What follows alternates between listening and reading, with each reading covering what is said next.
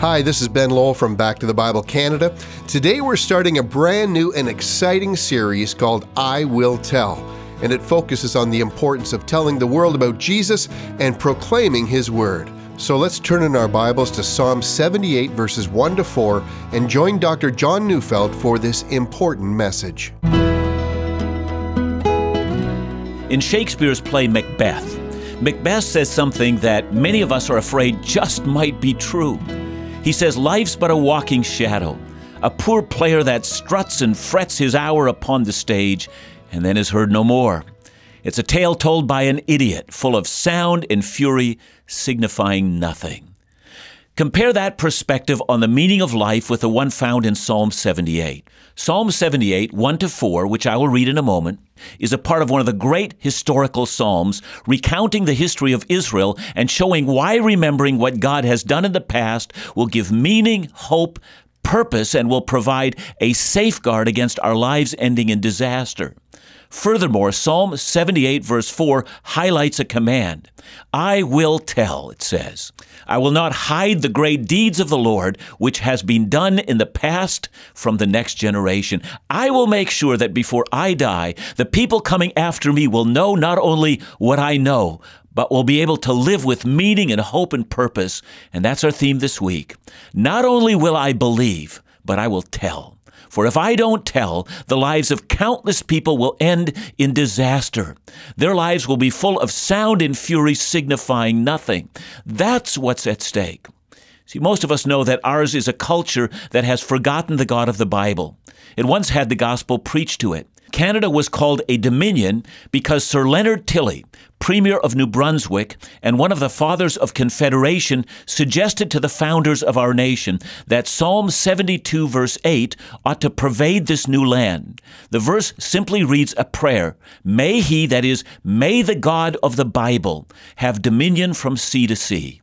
That name, Dominion, struck and was imprinted on the Canadian coat of arms. Originally, what we now call Canada Day was called Dominion Day. That name was only changed in 1982 on a Friday when all the members of Parliament went home and less than a dozen erased a memory of our biblical heritage. Jacques Cartier, when in 1533 sailed up the St. Lawrence, wrote in his diary, "We all kneel down in the company of the Indians with our hands raised toward heaven, yielding thanks to God." And Samuel de Champlain, when first encountering the Aboriginal peoples of Canada, wrote in his diary, "I should be committing a great sin if I did not make it my business to devise some means of bringing them the knowledge of God." And by the way, there are those who credit the Canadian celebration of Thanksgiving to him. Our Thanksgiving is intended as a celebration to the God of the Bible. David Thompson, one of Canada's great explorers, said he made maps through the wilderness so that these barriers may be traversed and the gospel be spread. The examples of the presence of the gospel in the founding of Canada are impressive. McGill University, as well as the University of Toronto, were founded by Christians. Canada's public school system was founded by Egerton Ryerson, a Methodist missionary concerned that all children should be taught to read the Bible. In fact, during a revival held in Ottawa in 1888, that day, standing to his feet to trust Christ as his Savior and Lord for the first time, was our first Prime Minister, Sir John A. Macdonald. Apparently, many of his colleagues who knew him well in that meeting openly wept for joy. By all accounts, from that day onward, Macdonald was a changed man. His testimony was used to urge Canadians to follow his examples and surrender their lives to Christ as well. But now many Canadians don't remember our heritage, and because of that, wouldn't be able to tell you a single Bible story or tell you why these stories are the difference between life and death. I fear too many of us have become like what the French author André Maurois wrote. "The universe is indifferent," he said. "Who created it? Why are we here upon this puny mud heap spinning in infinite space? I have not the slightest idea, and I'm quite convinced that no one else has the least idea either." And that's precisely how many people live today. The universe doesn't care about them. Why are they here? What does life mean? Is there anything more important than my wants and desires, my personal safety, comfort, and my satisfaction? What does it mean to be a human being? Am I just the product of a random stage of evolutionary development? Or was I created for a noble purpose? What happens to a person at death? How do we know what's right and wrong? How do we know what's good and evil? Is there a roadmap for my life? What's the meaning of history? Most Canadians today would not know how to answer these questions. And does it make any difference when we can't answer these questions? Back in 1940, George Orwell, reflecting on the Western world's rejection of God, wrote these lines. He said, for 200 years, and he meant the 200 years from the Enlightenment to the present day, for 200 years, Western culture has sawed and sawed and sawed at the branch we're sitting on. That branch, by the way, is the belief in the God of the Bible. And then he goes on to say, and in the end, much more suddenly than anyone had foreseen, our efforts were rewarded, and down we came. But unfortunately, there has been a little mistake. The thing at the bottom was not a bed of roses after all. It was a cesspool full of barbed wire. And Christian author Os Guinness has described or summarized the new modern values of Western culture that most Canadians accept without even knowing it. See, in our day, writes Guinness, there is no truth, only truths. There are no principles, only preferences. There is no grand reason, only reasons. There is no privileged civilization, only a multiple of cultures and beliefs and periods and styles. There's no grand narrative of human progress, only countless stories of where people and their cultures are now, end quote. People have lost meaning and a reason to both die and to live. That's why psychologically we're ill. Instant gratification has replaced purpose. My deeply treasured feelings have replaced both reason and revelation. My point of view has replaced objectivity. My values have replaced good and evil. My wants have replaced my purpose. My perspective has replaced God. You know, some time ago, I had a conversation with a young woman who had contracted genital herpes. It's extremely painful. It produces raw, painful, sore blisters, and also includes headaches and backaches, and as you know, there's no cure. She told me in our conversation that she had never heard the gospel, not once. She'd never had anyone ever explain the Bible, not once. She told me that she didn't know a single thing the Bible actually taught. But she said in our conversation, if someone had told me sex was for marriage alone, and had told me why that was both beautiful and the Creator's design, my life would have been very different. For one, she said, I wouldn't have genital herpes. I'd probably be married and have kids. But you know, even if she didn't have kids and wasn't married, and even if she was sick with another illness, she'd still know who she was. She'd know where she was going. She would know what life was for, and she would know her God. See, I know many of us believe that what has happened in our culture has never happened before, that a people once knew this God and now have forgotten him.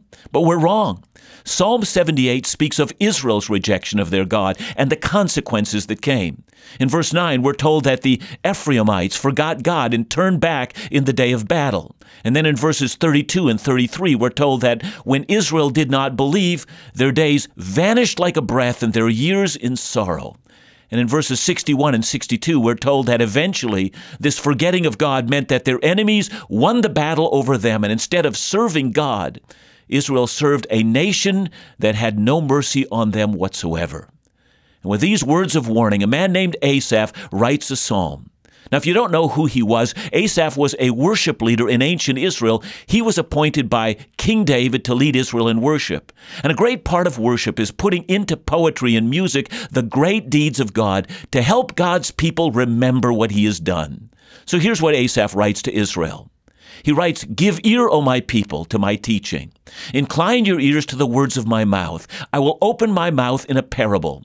I will utter dark sayings from of old, things that we have heard and known, that our fathers have told us.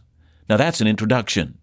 Asaph is saying, everyone listen up, give ear. In fact, lean your ear a little closer in my direction. What I'm about to say, you won't want to miss. I want to tell you a story, and not just a story that's actually a parable. This is a story that if you listen to it will teach you to be wise.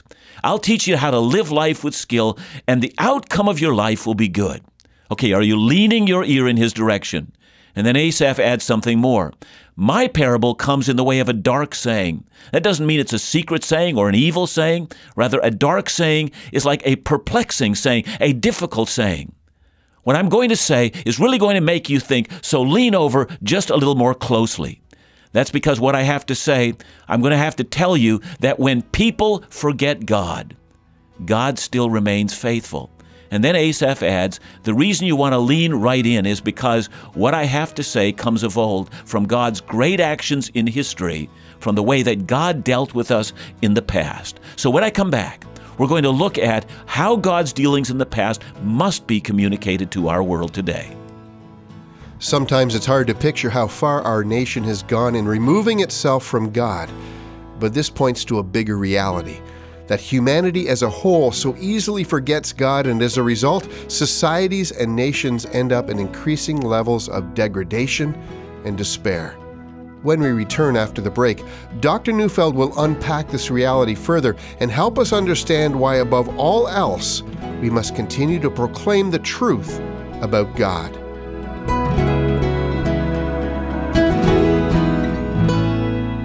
Thanks for listening today. You know, we're getting gradually closer to the first ever Israel experience coming this October 30th to November 9th. Along with Bible teacher Dr. John Neufeld, Phil Calloway from Laugh Again, and musical guest The Weebs, this will be a transformative experience in the Holy Land like no other. Guests will visit major biblical sites, soak in the vibrant and welcoming culture, and see the diverse geographical landscapes of this beautiful region.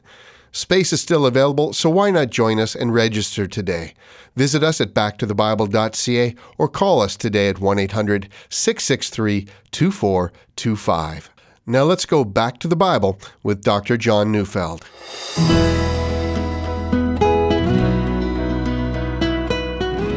I recently had a conversation with a young woman about the movie The Titanic. I think I might be the only person left in North America who didn't see the movie, but I have read plenty of reviews. As I understand it, according to the movie, when the ship starts to sink, the rich men start to scramble for the few lifeboats on board, shoving aside women and children. British sailors then draw their guns and fire them into the air, shouting, "Stand back, women and children first." And folks, that's Hollywood, and it never happened. Let me read to you from Dr. Don Carson. He writes, the universal testimony of the witnesses who survived the sinking of the Titanic is that the men hung back and actually urged the women and children into the lifeboats. John Jacob Astor, the richest man on earth, a Bill Gates of 1912, literally dragged his wife and children to a boat, shoved them on, and then refused to get on himself, backed up, and would not go. Benjamin Guggenheim also refused to get on and actually said, "Tell my wife that Benjamin Guggenheim knows his duty." He drowned. There is not a single report of some rich man displacing a woman or a child in a mad rush for survival. Now back to Dr. Carson. He says when the film was first reviewed in the New York Times, the reviewer asked why the producer and director of that film had distorted history so flagrantly in this regard. And might I add, so horribly dishonoring to the bravery and sacrifice of those men. Carson says the scene was depicted as an implausible scene from the very beginning. British sailors drawing handguns? Most British police officers do not carry handguns. British sailors certainly do not.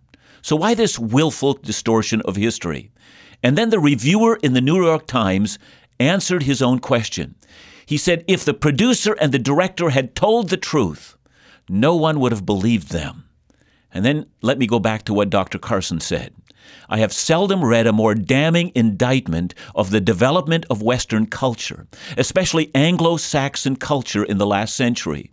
100 years ago, there remained in our culture enough residue of the Christian virtue of self-sacrifice for the sake of others, of the moral imperative that seeks the other's good at personal expense, that Christians and non-Christians alike thought it noble, if unremarkable, to choose death for the sake of others. A mere century later, such a course is judged so unbelievable that history has to be distorted, end quote. Now contrast that to the sinking of the Estonia in 1994, making it the worst maritime disaster since World War II, in which over 850 people lost their lives. The survivors there were almost all strong young men. There were no survivors under the age of 12. Those who made it to the lifeboats were the ones strong enough to scramble to get there. And that's the history that now sounds believable to us. That's the culture we now take for granted. We have adopted the evolutionary model, the fittest survive. That's the cesspool full of barbed wire that George Orwell warned us about. Think about the value of human life in our culture. 300 unborn children lose their lives every day in Canada because they are unwanted. Today, over 90% of couples with a Down syndrome child choose to abort because those children are imperfect. Atheist Richard Dawkins has even said that it is immoral not to abort a Down syndrome baby. Well, that's what's happening at one end of life. In February 2015, the Supreme Court of Canada unanimously ruled the prohibition on voluntary active euthanasia and doctor-assisted suicide, the prohibition against that violates the Canadian Charter of Rights and Freedoms. They have given the Government of Canada 1 year to draft new legislation to speak to this. Would you pray for this matter?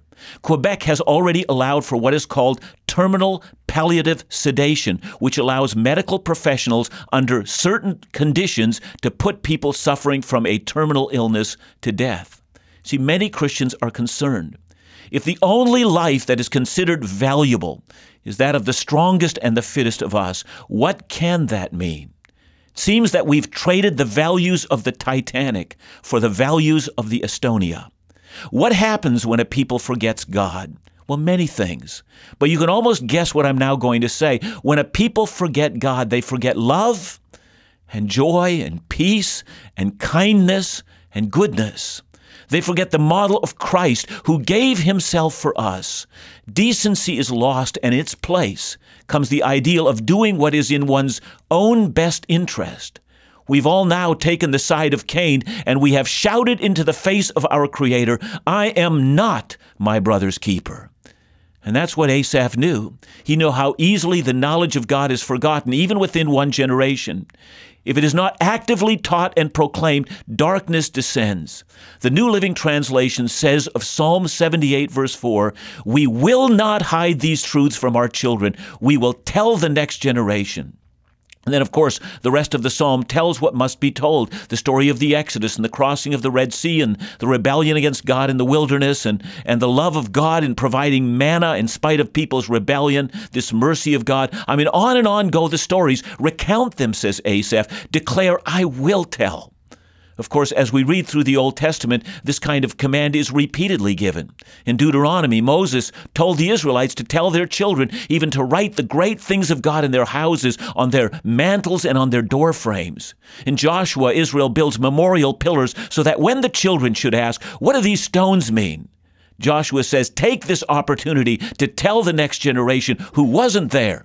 This is what God did on this spot. And by the time of David, says Asaph, the list has gotten longer. So for us today as believers in Jesus, the list has gotten a lot longer than it was in Asaph's day. Above all, our list includes the life, death, and resurrection of Jesus, the building of his church, and the printed record of an inerrant Word of God, which is the only book humanity has written in the finger of God himself. And that brings me to our theme, I will tell. Let's start at the most basic level. According to Asaph, we must teach our children. Parents, it is your obligation to instruct your kids in the faith. Here's a horrifying story. I was recently talking to an administrator of a Christian university who told me there are now kids coming from Christian homes who can't even recall John 3:16. Please let me get just a bit prophetic. Mom and Dad, if you're dragging your kids to hockey games and violin lessons and ballet, taking all the time for that and are not teaching them to know the Word of God, you are condemning them to the cesspool full of barbed wire that George Orwell spoke of. My, oh my, how we disregard the welfare of our children. But then let me get beyond that to the New Testament narrative. Jesus commanded us to go into all the world and preach the gospel. While it is true that not all of us are called to be full-time preachers, all of us are called to make the gospel known in the sphere of influence that God, by His sovereign design, has placed us. We must tell others who are not our children, and for those of us who live in Canada, I want you to love your country so passionately that you must tell of the great deeds of God and how faith in this God will change both the present and the eternity of individuals and of the nation in which we live. Here's what we should all know with a great deal of certainty. The battle for the dignity of human life is not going to be won in the arena of politics or in the arena of law. It is won or lost when a people remember or forget God. Furthermore, it is won or lost when the people of God determine to tell or neglect to tell. Now, just by way of what you might expect, during this week I have no intention to make us feel guilty for not evangelizing as we should. Instead, during this week, I want to provide everyone who's listening with tools.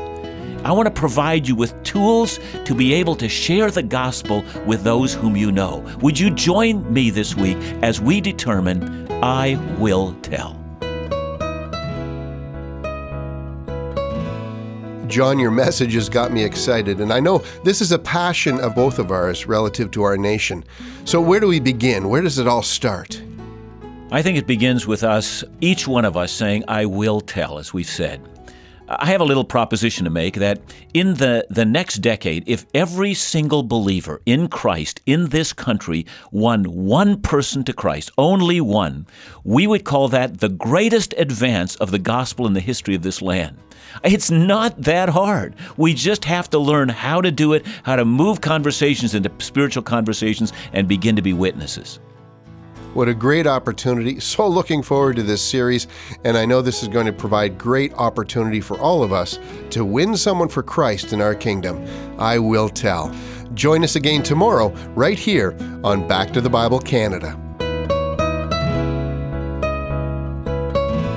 As Christians, we're all called to be salt and light wherever God has placed us, in our homes, our workplaces, our communities.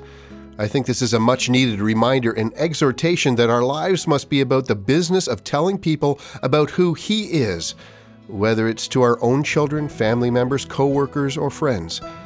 But this all starts with a knowledge of Him that transforms our hearts. I hope you join us tomorrow as Dr. Neufeld presents to us the tools that will help us tell the gospel story in our series, I Will Tell.